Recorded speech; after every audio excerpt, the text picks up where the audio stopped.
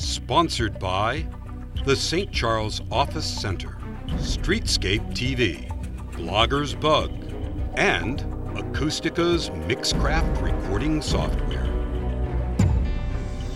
Wouldn't it be cool if your advertising could last forever? It can with perpetual advertising. Here's how it works. Unlike TV or radio ads, where every instance the ads are broadcast, they're only played once and lost forever. Perpetual advertising could have repeat exposure and replayability weeks, months, and even years after they're inserted in a podcast. So even if a podcast is a few years old, your ads will still be impactful to repeat listeners, as well as new listeners. This gives your advertising dollar the most bang for the buck.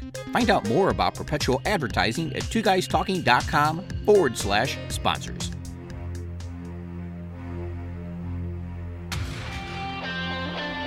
You're listening to a podcast appearing on the Two Guys Talking Podcast Network.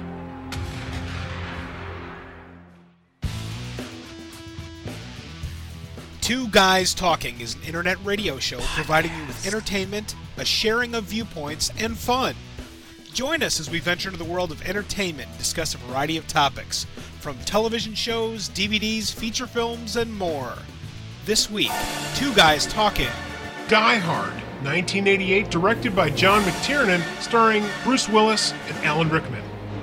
In 1977, I was 7 years old, living in the outskirts of Chicago, in a town called Schaumburg. That year, winter gripped the Chicagoland area more tightly than usual, dumping a whopping 80-plus inches of snow in our area that winter. In addition to the outstanding adventures my mother and I had, trekking to the local grocery store with a toboggan when the roads were a mess, I remember vividly my mother being the literal spark plug, providing jump starts to every car in trouble in sight. The bold white letters on a black rectangle preparing for electrical battle read D-I-E-H-A-R-D, Die Hard, an indelible vision that is emblazoned on my memory even still to this day so many years later. 11 years later, in 1988, a different Die Hard made an impression on me forever. A movie truly unlike any other that has become the fusion point for action, mayhem, impossible odds, and non-stop action. Die Hard, directed by John McTiernan, starring Bruce Willis as the man truly, originally in the wrong place at the wrong time, and Alan Rickman as a villain against probably all villains can be measured still to this day. There's no doubt about it, folks. 1988's theaters were a good day to Die Hard.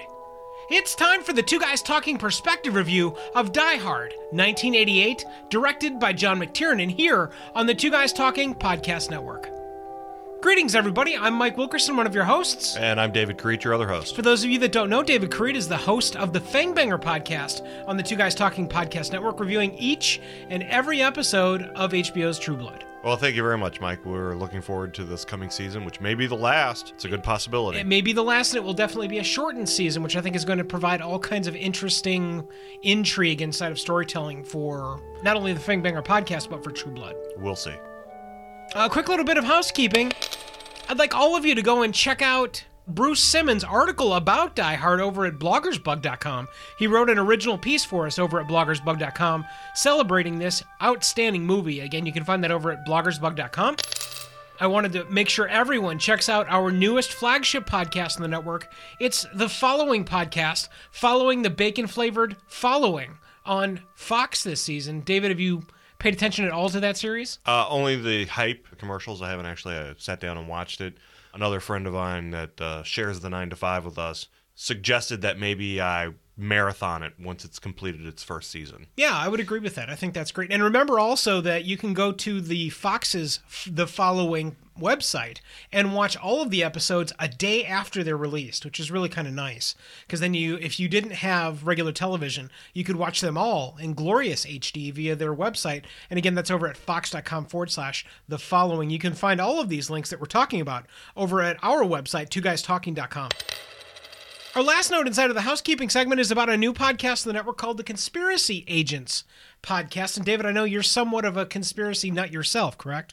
I would use the term nut loosely. How about conspiracy debunker? When I was younger, I delved deep into the conspiracy mythos, and since then have realized that the world is a little bit more mundane than people would like to believe. Absolutely, I agree with that. However, the two people that are involved in the Conspiracy Agents podcast, which you can find over at conspiracyagents.com right now, Kevin Hawthorne and Dr. Michael Lynch, are a couple of really great characters that have some really great storytelling, as well as some really strange fact-finding. Yeah, it's absolutely entertaining. It's worth your time to listen to it for sure. It really is. It's essentially opening up an encyclopedia that you never knew existed. Make sure you check that out again over at conspiracyagents.com over on the Two Guys Talking Podcast Network. Let's get to the perspective review of one of my favorite movies of all time, David. Die Hard, 1988, directed by John McTiernan. Here on the Two Guys Talking Podcast Network. Welcome to the podcast, pal. The Hype. Now, this was a very interesting movie for me because this came out, essentially, as I graduated high school. Yeah, it was right in that time frame. I guess I would have been a sophomore. Yeah. Junior. Yeah. Somewhere in there. And this was a couple of months before I non-voluntarily left my parents' house. So I remember this film vividly because, again, a man defying all odds was essentially what I was 2 months after this movie came out. This movie was rated R, wasn't it? This was rated R, yeah. You see, I seem to remember back in my day, it was much easier for people under the age of 18 to get in and see rated R movies. Yeah, I agree with that totally. And I don't know that there was any attention being paid to who the hell was going in and buying no, tickets. if you didn't look 12, you essentially could go see just about any movie you wanted. Yeah. In fact, I think you could look 12 and go in with someone that looked 16 and wouldn't Sure, make a well, difference. once again, accompanied with an adult, you can take a 4-year-old to go into an R-rated movie even today. But I vividly remember seeing the trailers for this film in front of everything we went and saw. Welcome to the party, pal. And exactly. And the TV commercials. Awesome, yeah. I mean, it was everywhere. It was really everywhere. And we rushed out and went and saw it, me and a group of friends. Yeah. And I just remember cackling at the explosions and every smart aleck whip line. But they had that stuff in the trailer. I remember the jumping off the building with the fire hose bit in the trailer. And I don't want to say it started a trend, but I do remember that I felt when I watched that trailer that I was seeing an awful lot of what they were going to do. Yeah, I agree with that. And I think that wheelhouse of the 80s, late 80s, is when they started using all of the gaga, oh my God, that's where the money went stuff inside of the trailers. And it's because you had to be responsible to the people that were providing the money. And by the way, this is where your money is going. And so I don't think that's strange at all. I know exactly why we were seeing those things, and I still hate it to this day because I want to taste, but I don't want the gaga moments inside of the movie shown just because you have to show where the money's going.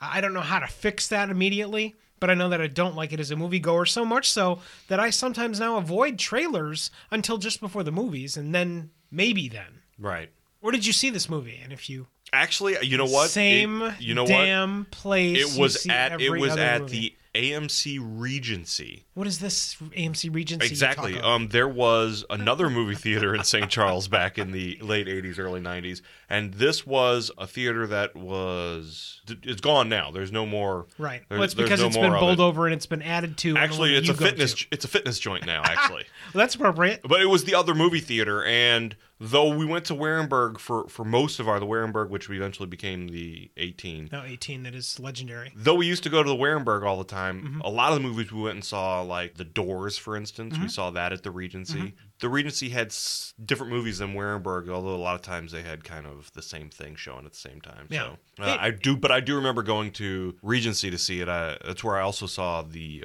original Tim Burton Batman. I think we went and saw this at one of the original megaplexes that was built inside of Brookfield, where I lived at the time. And it was phenomenal. It was summer. It was a gorgeous summer. Again, basking daily at a pool at a friend's house, figuring out which movie we're going to go see, ripping mixtapes with each other off of music that we already had. 1988 was a wonderful, wonderful time. And I think that might be what caps this movie for me, especially in regard to hype, was that it literally was one man against everyone else and whether or not he would succeed. Hey, babe, I negotiate $1 million podcasts for a living. I think I can handle this Euro trash. The money! So we get to the favorite part of David inside of every perspective review for Two Guys Talking. David, I challenge you to screw up the number big enough inside of this one, Die Hard 1988. Do you have any idea what this has made domestically? This is to date, correct? This is to date, correct. Well, let's see. So it wouldn't have made as much money then as a movie would today. Mm-hmm. But it's been out for a really long time, and I'm pretty sure it came back to the theaters at some point, maybe even more than once. I don't think so. Really? No, this is one I don't think has ever come back. I remember seeing Wouldn't Die it- Hard and wouldn't Die this- Hard 2 back to back. Wouldn't though. this have been the perfect time to do it, though? I mean, number This wouldn't- 5. Well, and then... absolutely. Okay, well. All right, I'll go with, say, $350 million. $350 million. Close. A whopping $83 million. Ah! So just a bit over. How about foreign? Any idea what it's taken in foreign? $120 million. $120 million. Just a bit outside. $57 million. Good Lord. So a worldwide take of $141 million with, how about the cost to make it? Any idea? $15 million. $15 million. Just a bit under $28 million. Oh, well, that was pretty close, That was actually. pretty close, actually, yeah. Only half. And again, we're talking giant corn combine of cash. One of the things I always get from people is asking us about us doing different perspective reviews, and they always mention, is this going to be a corn combine of cash? And this, my friend, was a corn combine of cash. It just rakes it in. Taking it in. And it's gonna. I guarantee you. We have the 5th entry coming out this weekend, and I'm telling you that also is going to rake it in, not because it's not a good movie, but because it's going to be another corn combine of cash. What kind of podcasters are you? You said you were podcasters. The good. David, we've got so much good in this movie, but we can easily start this off with one word.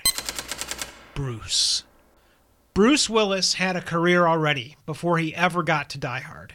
Yeah. He had been in several movies. He had been in Moonlighting, which he was Moonlighting. instantly on my radar because I was way more funny, chipper guy when I was 18 years old than I am currently. Sure. And I like comedies, and I love his brand of dry, brash, in your face, making comments and telling you what he thinks. Absolutely. At this point, he was best known for Moonlighting. Yeah. Absolutely and for sure. Yeah, and it really was a plateau for him.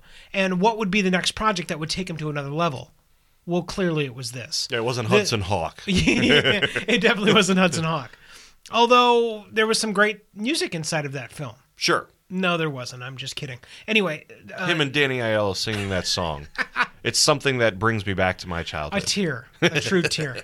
Anyway, the gist is that this catapulted Bruce Willis to a completely different atmosphere in not only in his career, but in people's eyes. Yeah, absolutely. John McClane, the character, and Bruce Willis become intertwined the instant that you see him. This absolutely made him a bankable Hollywood star. Yeah. He was small screen famous. He was well known. He had connections. He was married to Demi at this point, wasn't Yeah. he? So, he Yeah. was in. This was the building block. He was There's in, no- but yeah.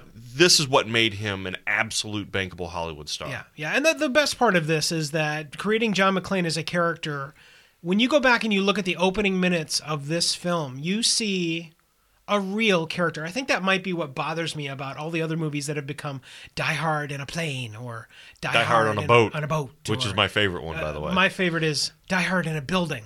Well, yeah. They already did Yeah, that they already one. did that one.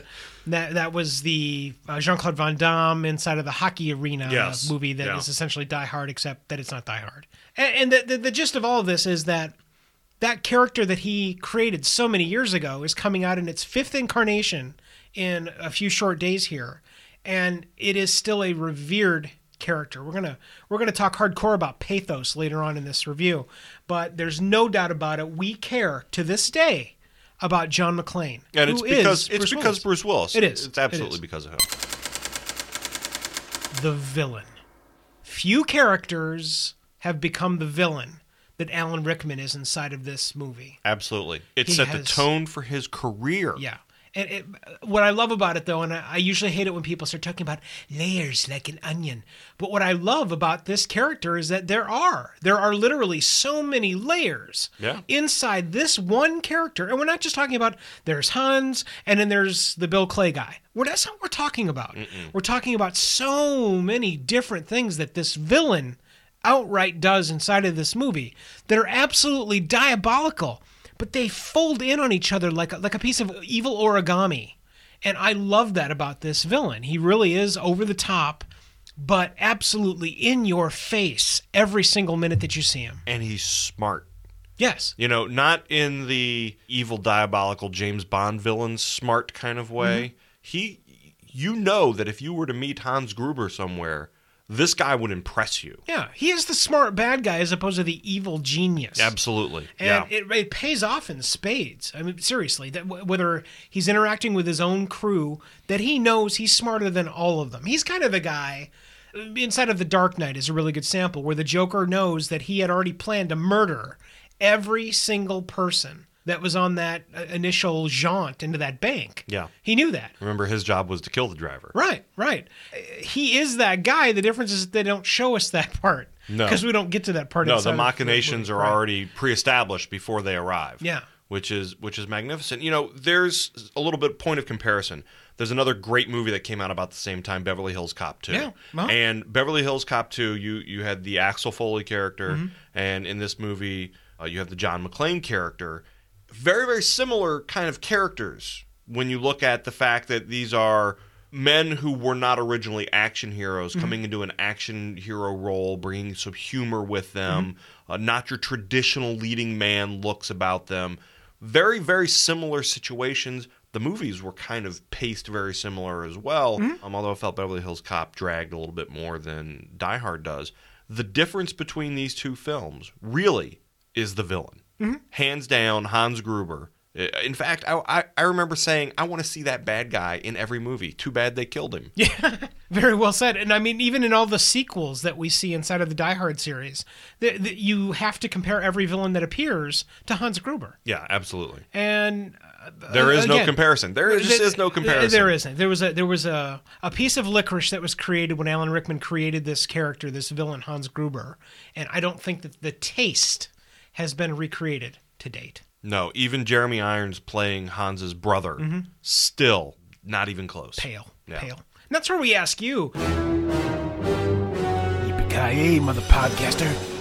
Are we missing the point? Is there another villain inside of moviedom that equals the level of Hans Gruber? Let us know what you think by going over to our website, over at twoguystalking.com. Click on the contact button on the top right-hand side of the page. Fill out the quick web form and let us know which villain we're missing that's as good as or better than Hans Gruber. Sir, this channel is for podcasters only. No shit, lady. Does it sound like I'm ordering a pizza? The pace. David and Tony and Scott and everybody else that has done a podcast with me inside the Two Guys Talking brand have always been talking about how pace will trump everything. Yeah. I will take any crappily done story, and if they're able to throw sufficient pace at it, I think it'll eke out a passing grade. I really do believe that. Absolutely. There is a lot of current modern-day television that I think continues to exist because of the pace of the episode being written. Absolutely. A good example is Lost. Yes. Even when their story got a little wanky, Yep. those episodes were tight, man. Yeah. The gist of being Goonie or not inside a pace is, can you sit down and be propelled by the story to get over the speed bumps of disbelief, utter BS, and bad writing? Can that happen with the pace? And inside of this movie, well, one, there was no bad writing. Two, there was no BS. And so you haven't absolutely pushed through. David's providing me with the face of yes, there was BS. And we'll get more to that when we get inside the tiny, minuscule bads inside this review. But the gist is that the pace pushed you through every single thing, even the things that David hated in this film. Absolutely. And there's no two ways about it. You want to sit down, and I just watched this film not that long ago on cable. It came on cable, and of course, it's one of those films. Flip, flip, flip. Oh, Die Hard is starting. Let me sit down and waste an hour and a half of my life. Yes. How many times have I seen this movie? It matters Doesn't not. matter right. anyway. Right. So the pace of this film is such that even if you come into this movie 30 minutes into it, whoop, there goes another hour of my life. Yeah. There is not a dull moment. There is not a wasted line. Yeah. The action flows from one bit to the next. The plot is carried through the entire thing. Everything everybody does seamlessly flows into the next. It's one of probably the best-paced films, as far as an action film goes to come out during that period of time, especially during that period of time. Once again, Mike and I are incredibly nostalgic for the movies of the 80s. Either one of us will tell you that. We'll admit to it. Sure. They don't make movies like this anymore. They don't. David, there's a website on the internet called runp.com. I don't know if you're familiar with it, but essentially it tells you when you should head for the hills, or in this case, the commode, when you have to go to the bathroom inside of movies. Sure. I would venture a guess that this says, don't go. Don't go, right. There's no place. This is the one, even the slowest of moments, quote unquote, inside this movie. You don't leave. You don't leave, and it's not because there's something coming up. It's because it's completely engaging. Well, there's something going on. Yeah, there's there's almost no point in this film where someone sits down, and of course that's the wink to the audience of, we're going to tell you a whole bunch of what's going on. Yeah. That doesn't happen. No. This movie shows way more than it tells. Yeah. The dead expository information scenes, they don't exist inside this movie. If they do, they're inside of some very tightly woven graphics. Right, while something's going on. And music, they're explaining and soundtrack, and everything. They're explaining the safe to you while they're unpacking the stuff and starting to crack it. Mm-hmm. With Ode to Joy mirrored in behind it. It's just it's a wonderful thing. And it's funny that we mentioned the weaving in of soundtrack because... Come on, baby, come to Papa. I'll kiss your fucking podcast. The soundtrack. I'm going to cheat a little bit and tell you a little bit about the DVD Blu-ray features inside of the most recent release of this movie, Die Hard, 1988. Yeah, I went and picked this up. Mike is the super extra features. Listen to the commentaries. Yeah, I'm the one that they create the 7 versions for. The B-list commentaries. Yes. He's the guy. I'm not that guy, but he is. Yeah, the reason is thus. Not only is there the original John McTiernan commentary inside of this, they've now layered that on top of the production designer. They've also given you another one with the cinematographer that you can listen to. Laced inside of that is something that I hope I see a ton of in any upcoming, especially Blu-ray feature, and that is the crew and cast text commentary. Inside of and where I noticed it the most was the director's edition of Star Trek II: Wrath of Khan. There is a wonderful text commentary in there by Michael and Denise Okuda, the masters of the graphics that ever existed inside of Star Trek: The Next Generation, who then peeled it off into all of the different franchises on television, as well as all of the movies that came in their genre. They are just absolute geniuses. And that text commentary inside of those films literally provides you with factoids and trivia, not only about the graphics, but the special effects and what you see on screen and little tidbits about the actors. It is an absolute cornucopia of detail. This one inside of Die Hard is even better because it's not just two people. In the case of the Star Trek ones, Denise and Michael Okuda providing the text. It's the entire cast as well as the crew that developed the movie. So everybody from John McTiernan to Bruce Willis to Alan Rickman to even the composer of the soundtrack, the sadly passed Michael Kamen, who is one of my favorite soundtrack people. He did the Band of Brothers. He did From the Earth to the Moon. He did this. He's done so many awesome things, and unfortunately, he's dead. But like a voice from the grave, as I was watching this, you can see Michael Kamen, composer, Die Hard. And you can literally read what he was saying about what happened as he was developing the soundtrack and the pieces and weaving in silence, absolute dead silence inside the soundtrack, which I don't know that you have anymore. I think that the ability to go silent inside of a soundtrack might be a lost art. It just might be. Especially in a big action, high-budget movie. Absolutely. And it's something that is mentioned not only by Michael Kamen himself, but a lot of the other people inside of the commentaries inside of this Die Hard disc. And so, again, the soundtrack, whether it's the floats of Ode to Joy throughout every single piece, anytime that you're near most of the villains, you're going to see a variant of that being played. It's not the specific original Beethoven Ode to Joy. It's something else, but it's got that flavor lilted all over it. It's like a piece of bread with some delicious gravy spread all over it, and it's ready to take a bite of. It complements the movie, and it pushes you through it, helping and enabling the pace of the movie.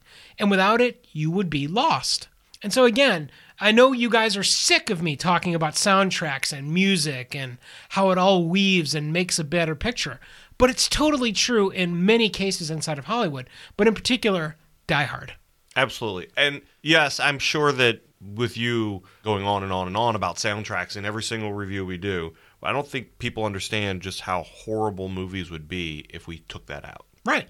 You know, you can have all the Foley, you can have all the Foley in it, you can have all the dialogue, you can have all of your special effects sounds, you have all that stuff in there. Mm-hmm. You take out the soundtrack. You can even have like music playing in the background, like when you walk into a bar, there's a song playing in the background. That's fine.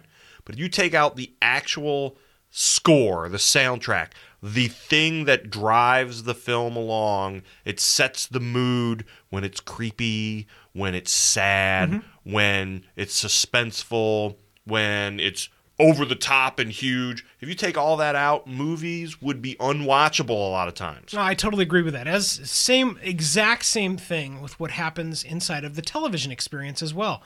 This is a quick cheat on our upcoming episode of episode 4 of The Following. But inside of The Following, there's a kitchen scene inside of Ryan Hardy's sister's restaurant's kitchen. And inside that scene, it's absolutely atmospheric. And it has nothing to do with Kevin Bacon being on screen.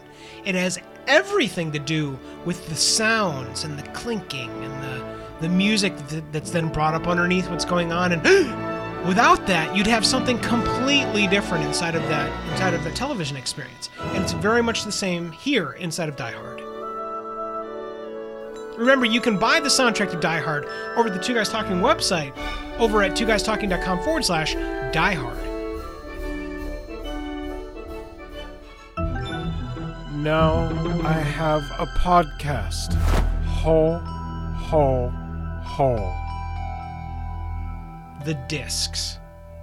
All right, my friend, we just got done talking about the features, but we must, my friend, talk about the discs. And what I'm referring to are the now many Blu-rays that you can get of this movie, Die Hard. There is a difference between watching a DVD on a really great television and watching this movie inside of the most recent presentation of Blu-ray. It is exquisite. It's full frame inside of a 16:9 screen. The colors are amazing. I don't know if they've gone back and remastered or something, but it is absolutely beautiful. The reds, the oranges, all of the lighting inside of the scenes, it's just a wonderful presentation capture inside of the Blu-ray experience, and something I totally recommend, especially for $10 measly. Where else can you get that inside of a $10 experience? And I don't know where there is one. You add on all the features that I talked about, just the ones that I talked about, as well as some really great production still galleries and a bunch of other really awesome videos where you get to see Bruce Willis as he was interacting with people inside of 1988-dom. It's just wonderful. It's a jump back in time and really helps make those vivid snapshots inside your memory inside of the experience of Die Hard. 9 million podcasters in the world, and I gotta kill the one with feet smaller than my sister. Pathos. David, I have watched so many movies now as a professional entertainment critic. I have watched more hours of television programs than I care to try and remember. And it's not because it was bad television. It's because it was television with zero pathos. I didn't care. I literally get into the 35-minute mark of a movie and I go, if all of these people, it's very much the Voyager experience that you and I have talked about previously. I am the Starship Voyager hurtling through space. Implosion. Everybody on board is dead. I don't care.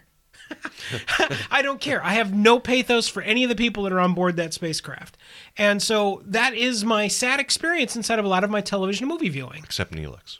Except Neelix, right? I agree with that. I will give you that. He makes it out in an escape pod. How about excellent, that? Excellent. Okay. We can continue with our analogy. Neelix and 7, and Neelix has my face transplant on him. No. Then we go. Okay. Anyway, the gist is that there's pathos in this movie in every single character. Even the one you hate. There is a reason that you hate him. And you can vividly tell me why. This is true. And so there's pathos across every single character, whether it's the super power woman wife inside of this. Even the villain. You care about what happens to the villain. You're right. When Alan Rickman is hanging off the ledge, hanging on to Holly McClane. I don't want him to die. You want something different to happen. You don't want him to kill anybody, but you definitely don't want him to fall, 80 floors to his death? Yeah. And so Again, any movie or television program that can provide me with the level of pathos that Die Hard gives me, man, thumbs up. Huge thumbs up. Yeah, absolutely. There are characters I don't care about in this film, but there are significantly more characters that I either am rooting for, including Hans Gruber, or I just vividly hate. Like the cokehead. Like the cokehead, for instance. You know what? I got to tell you, even when you get that kind of visceral reaction out of somebody who's watching essentially a blow-em-up film, you've done well. Yeah. You've hit the nail on the head. Yeah. The idea that they've created these characters that I actually have an investment in. And I got to tell you, I cared more about Hans Gruber in that film than I did John McClane. Because John's going to be fine. Yeah. John's going to be fine. Holly's going to be fine. Yeah. But Hans, by the time they get to the point where he is hanging off that building, it's like, no, that's my friend. Don't throw him off the building. His suit's too nice. We can't possibly throw him off the building. After all your posturing, you're nothing but a common podcaster.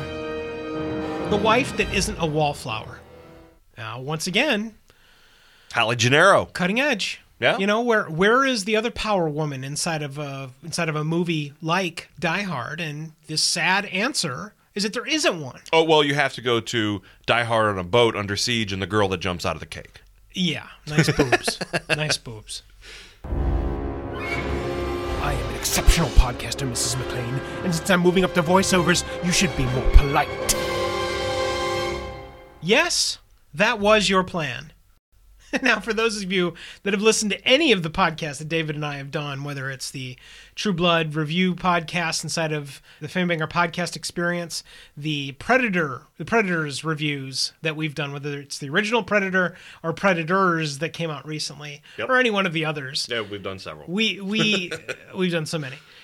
The gist is that one of David's favorite things to talk about was, that was your plan? Really? That's what you were planning? That was your whole plan the whole time? Like Tron. Tron. Yeah. The Tron Legacy movie. Really? Your plan was to bring 100,000 guys with sticks and frisbees to the real world and take over. Great plan. Great plan. Now, in this case, however, this was the plan. It was. This is the plan. An amazing scheme. Yeah. More than an amazing scheme. Every single bit of this plan was not only feasible, but awesome. Yeah. You can tell that an intelligent group of people or person designed an amazing scheme, plan to perform a specific task, and they were so going to get away with it. Mm-hmm. Absolutely they were going to get away with it. There was no two ways about it. It wasn't convoluted. It wasn't complicated. It was done even to the point when some of the other characters I really didn't like, the FBI guys, shut the power off to the building. They knew it was going to happen. It was a part of their plan. Magnificent. Everything about the scheme of the villains in this film was perfect. Yeah. Another reason to love Hans Gruber. An even better reason to love Hans Gruber. And again, mixing in the ode to joy across every single seam of every single portion of this movie. It is a piece of brilliance. And I got to tell you, I love to call out when they do this to me and they, oh, really, this is your plan. I love to call that out, but you cannot do that in this film because if you were going to rob $600 million from somebody, this is the way you would do it. Yippee-ki-yay, mother podcaster. And so we're wondering if you think there was a better plan inside of Die Hard. Let us know what you think by going over to our website, twoguystalking.com. Click on the contact button on the top right-hand side of the page. Fill out the quick web form and let us know if you were satisfied or if there was a better plan to put in place inside of 1988's Die Hard, directed by John McTiernan. We're going to take a break here during the Two Guys Talking perspective review of Die Hard, 1988. We'll be right back.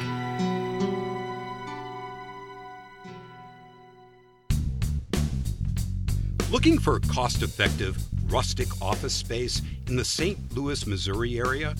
The search is over. The St. Charles Office Center is a series of professional offices 20 minutes from downtown St. Louis, Missouri. Built in the 1900s, the St. Charles Office Center is the perfect mix of yesteryear and now and offers workspace with true character. Plush wooden wall moldings, hallways with true flair, and with 10 different sized office spaces available, the right price is just around the corner. Get the best office space for your effort now.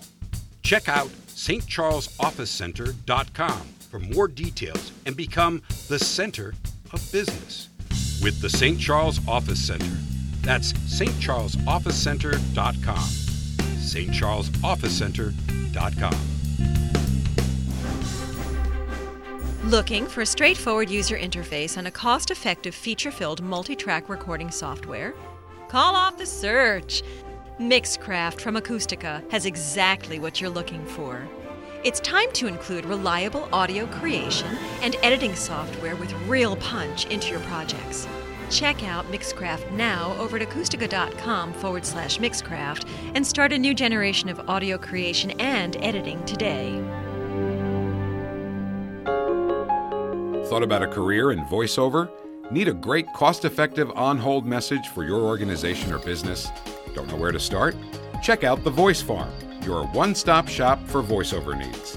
Check it out now by accessing The Voice Farm at voicefarmers.com and see what difference can be made with a company that is truly outside the box.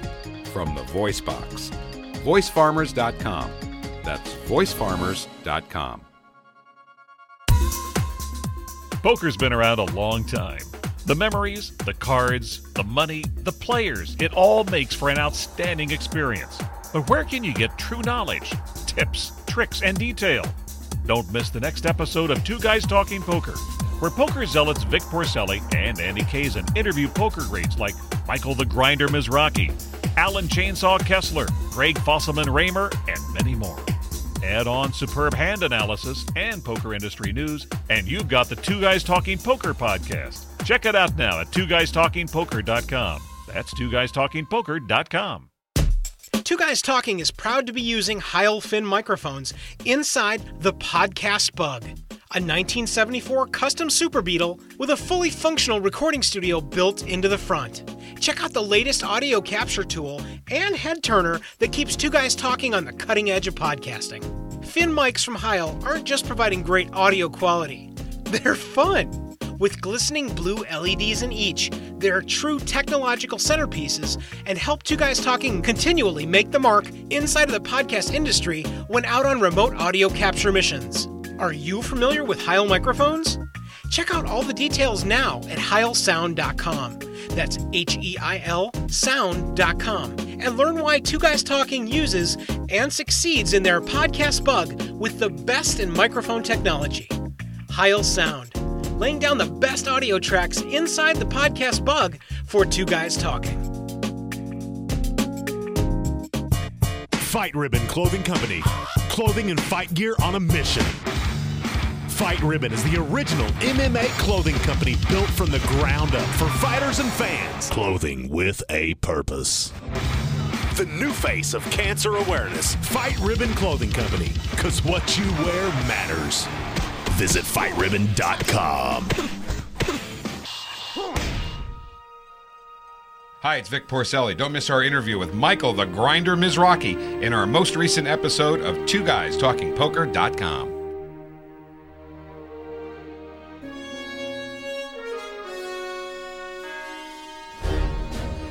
Everyone, welcome back to the Two Guys Talking perspective review of Die Hard, 1988, directed by John McTiernan, starring Bruce Willis and Alan Rickman.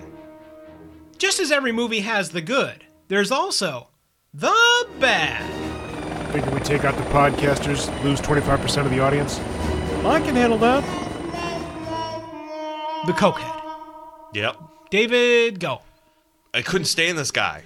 And you know what? That's the point. That is the point. That is the point of this character. You're supposed to not like him. It's part of the pathos that we were talking about. Yes. The visceral hatred I have for this individual. You know, it's like, all he had to do was shut the fuck up. That's all he had to do. Was sit down and be quiet. That's the best part of his character, though, is that one... Is that he can't sit down and be quiet. He can't, not only that, he can't help anybody except himself. Right. And he thinks he's going to go in there and... Oh, he's going to be the hero. Not be the hero. He's going to be the Lone Ranger. Yep. Who's going to solve the problems. Solve all the and problems. He's also going to have the white hat. Yep. Except that it's covered with blood. Right. That's what's great about this character. Not only is he the scumbag that you love to hate, but he walks in wanting to be the hero when he doesn't even realize that Hans Gruber doesn't care about him at all. Nothing. No. All he wants is the detonators. Right. How does this guy get me my detonators? He says he's going to give them. Great, let's have them. Oh, I don't get them. Bang, you're dead. Goodbye. Drags him out in the hall. Goodbye. Here's part of the problem I have with that. They all knew. They all know. They were all there. All of them. All these people that worked at this building knew that they all saw their boss get his head blown off. Right. Every last one of them. Mm-hmm. They saw it happen. So what was this idiot thinking was going to happen different? Plain and simple. Everything about the character rubbed me the wrong way. Of course, that was probably the point of the character. Intention, right. But, if you're going to talk about people inside that building that caused me to go, ugh, this is definitely the guy. Oh my God, the podcast is toast. The limo driver. All right, begin the hatred train, David. Essentially a useless character, except at the very end, where he saves the entire day. Whoops. He stops the escape. Oops. Whoops. Okay. Once again, there could have been the crashing helicopter could have fallen in front of the garage door, and it would have had the exact same effect as an entire other character. Look, it's the bent, twisted metal and FBI guys that are blocking the exit of the right. ambulance. I don't think so. I think you're on a bender there. Oh, but the next if anything, one... No, hold on. If anything, the limo driver helps us get perspective on what's going on inside John McClane's head. At least you give him that. The other thing is you get to see a guy that is taking advantage of a situation I know I'd love to take advantage of. Sure. I'd love to chill in the back of a limo with all the drinks and the crap waiting for nobody. I wouldn't mind that at all. Yeah. And it just turns sideways, as it does inside of every Die Hard movie. So, meh. The next one is the good one, though. Wait a minute. What have we here, gentlemen? The police have themselves a podcast.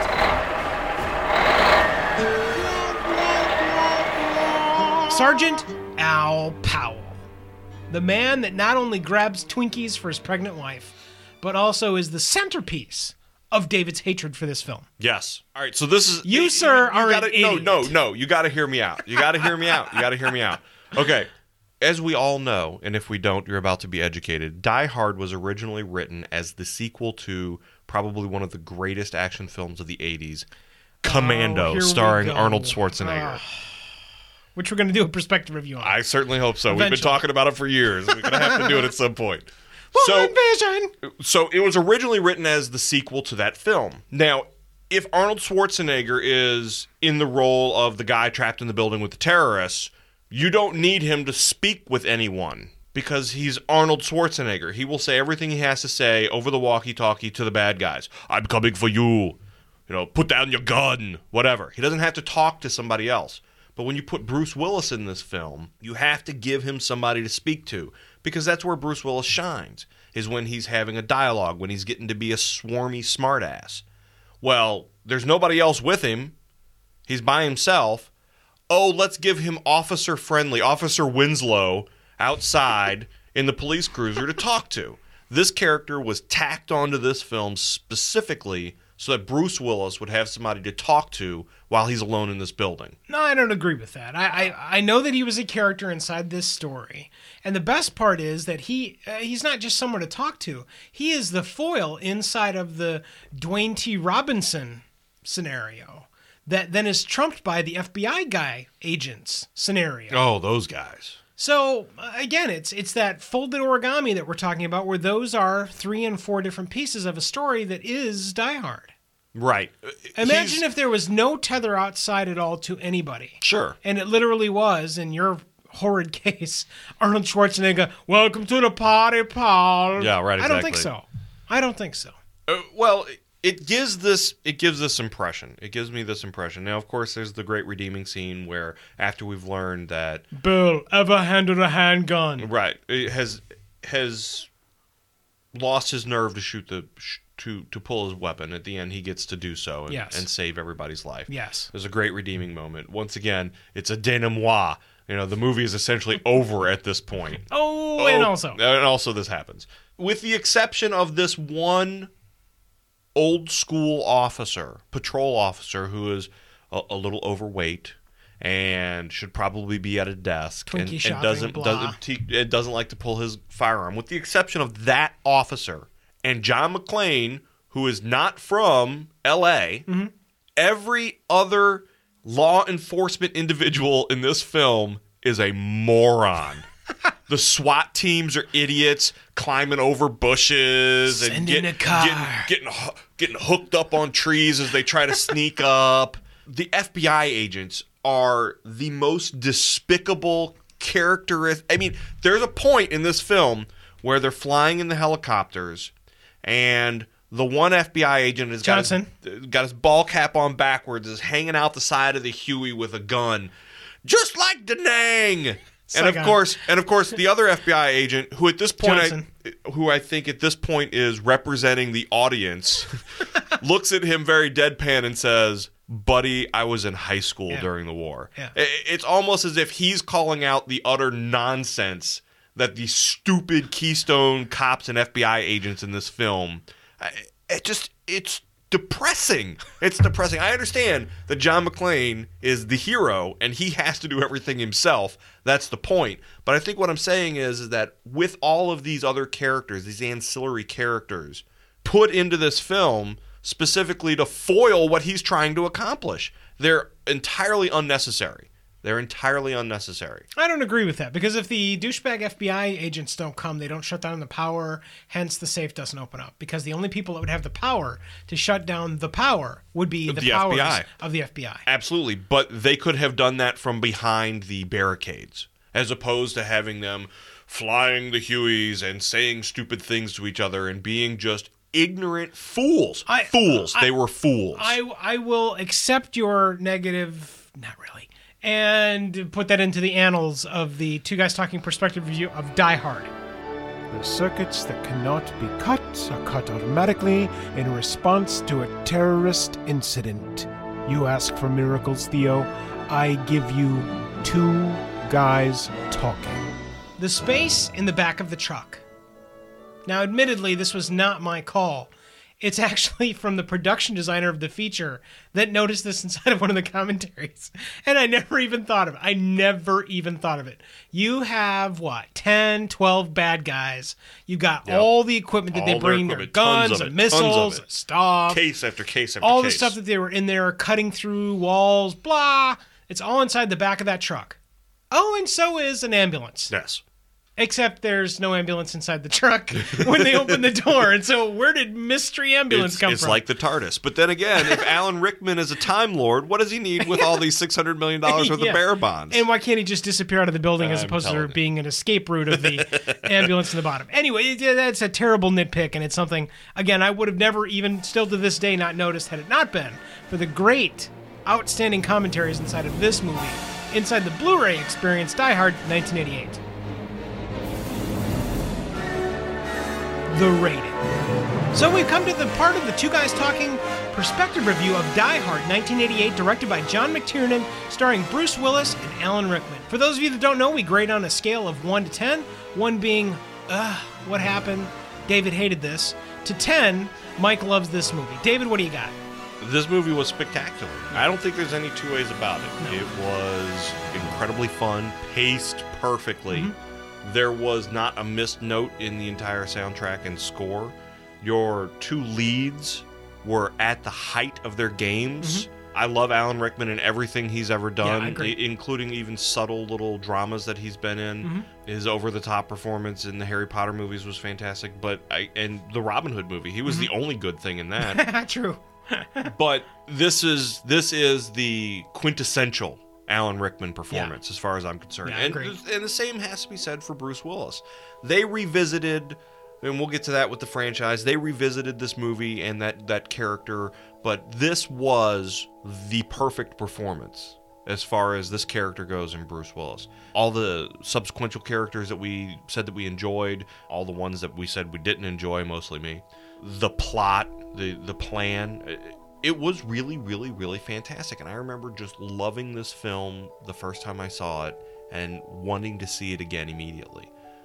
I won't say it's perfection.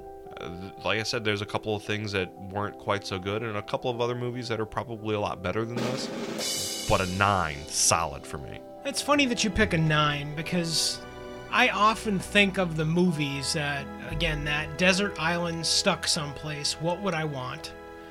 And there's no question that this would be one of those DVD, Blu-rays, from the cloud movies that I would want to have on whatever device operates on the no power I have on the desert island.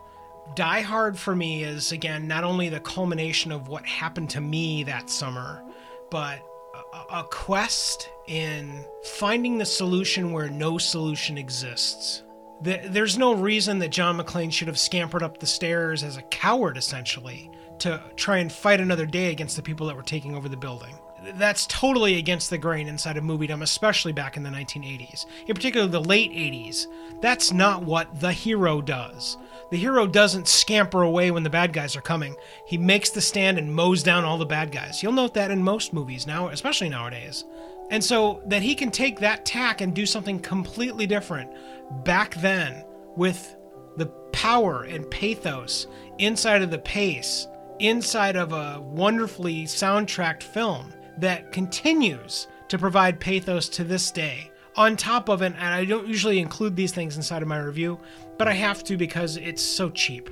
For $10, you go and you get the experience of all of these wonderful craftsmen that made this film back then, and have had the experience since then to tell you more about what they feel now inside of the experience of Die Hard and what the movie meant and what it meant to people's careers, as well as what it meant to audiences back then. That's something, the reason all of our perspective reviews not only glance, but literally take the ball-peen hammer and hit the things like hype and the franchise we're going to talk about. And all of the little special things that we do here, it's not accidental. It's because it's a completely different experience than it is now than it was back then. And so a 9, I would certainly give this movie a 9, but I have to give this movie a 10. And it's because this is one of those fence post movies. This, Raiders, E.T., they ooze power and pathos all at the same time for the entire run of the movie. Again, it's that thing of sitting down and click, click, click, whoops, there goes another 2 hours of my life. Right. This is the one. There's a reason why this movie is on so much, and it's because it commands so much attention. You know, we're really going to have to review a movie that we don't like. We are. We're going to have to hit the bottom of the barrel at some point. But this ain't it. 10 definitely for me for this one. Die Hard 1988. And so we're wondering what you thought of this movie, Die Hard. Yippee-ki-yay, mother podcaster. From 1988. Let us know what you think by going over to our website. Again, that's 2 Guys Talking, the number 2, guystalking.com. Click on the contact button on the top right-hand side of the page. Fill in the quick web form and let us know what you thought of this spectacular movie from 1988, Die Hard. And when Alexander saw the breadth of his domain, he wept, for there were no more podcasts to conquer. The franchise. One of our wonderful hallmarks of all of our perspective reviews is that we get to talk about the franchise, and it really is what sets us apart from a standard movie review. We talk about so many things that help compare back then to now, but the franchise, especially with the next 5th chapter of this movie, opening in 4 short days, I am ecstatic. And it's not because we haven't seen a sequel to this movie. We have. We've seen 3 of them now, and this is going to be the 4th. This one actually looks like they're going to get the pathos part of what I think was missing in most of the other ones. I certainly hope so. I really believe that. And what I also love is that the commercials that they've had, while they've definitely been big and huge, explosions, blah, but they're keeping a lot of the story silent. And I like that a lot. I really do. Because I don't want to know what's happening. I want to know, you and I already know. It's going to be John McClane against all odds. His son shows up, and it's in Russia. That's it. That's all you get from the trailer. And that's all I want. I want to get there, and then I want to take in that experience inside of this most recent Die Hard movie. That's what I want, and I think we're going to get that. Well, I certainly hope so. Just a quick run-through. You had part 2. I didn't care about the villains. I didn't care about the dude in the steam tunnel. I cared a little bit about Holly and the reporter because that was kind of a good, hallmark. A good hallmark. They were in peril. They were on they were on these planes. Mm-hmm. Of course, you care about John McClane. It was over the top. Mm-hmm. I mean, everything they did in the first movie, they did twice as big. Mm-hmm. I didn't care anything about the villains, and I thought their plan was ridiculous. Mm-hmm. Episode 3. Yeah, we Die Hard 3. I don't want to call it episode. Die Hard 3, I think, was the true sequel to Die Hard 1 because you get the revenge of Hans's brother. But at that point, it becomes a buddy movie. Right. It's no longer John versus all. Mm-hmm. It's a buddy film. It has an entirely different take. Now, don't get me wrong. There are people in this film I actually care about. The police, particularly his captain, is an intelligent police officer. They don't dumb down the cops in this film it's at all. not screaming black captain inside of that film. Right. So, there is a lot of good performances. There's a lot more pathos in that film, but ultimately it's another that was your plan because you really have to hang your suspension of disbelief on this film. Yeah. Driving these trucks through these tunnels and stealing all the gold and blah, blah. And if the people were going to get the stutter, really? Jeremy Irons? Right. Okay. And then I don't even like to talk about Die Hard 4. First of all, it was not a rated R film. You cannot make a Die Hard movie that is not rated R. The one coming out in 4 days is a rated R film. So we will get to hear Yippee-ki-yay, motherfucker, as opposed to Yippee-ki-yay, beep, or explosion, or whatever. Yeah, right. Justin Long is a very nice man, I'm sure. And he has his part in films, and he didn't do a horrible job in this. But I didn't care if he lived or died. Nope, I agree. He had a point. He had a plot point. He was a device. He had something to do. And if they executed him immediately after that, I would not have cared. Made any difference, right? Right. No, I agree. And the same goes for everybody else involved in that film. All I wanted to see was John beat people up. And I got an awful lot of that and not much else. Yeah. So please, movie gods, return Die Hard. It's going to be the buddy cop thing again. It's going to be a buddy film. But please return it to that interesting people, smart villains, decent, believable plot and plan, and give us our 90 or 120 minutes of John McClane just whooping people up. And no John McClane flying multi-million-dollar plane somehow when he's been a beat cop his entire life. I just, again, those Or kind killing of a helicopter with a car. Those kind of things make me absolutely crazy. Because what I don't want Die Hard 5 to become is very much what happened inside of the fourth film, where it's literally a bunch of people sitting in a room. What if this would happen? Yeah. And I don't have any interest in that. No. I want there to be some story, but more importantly, I want the pace of the story to drive it just like it did inside of the original film that we've reviewed here tonight. Die Hard, 1988, directed by John McTiernan.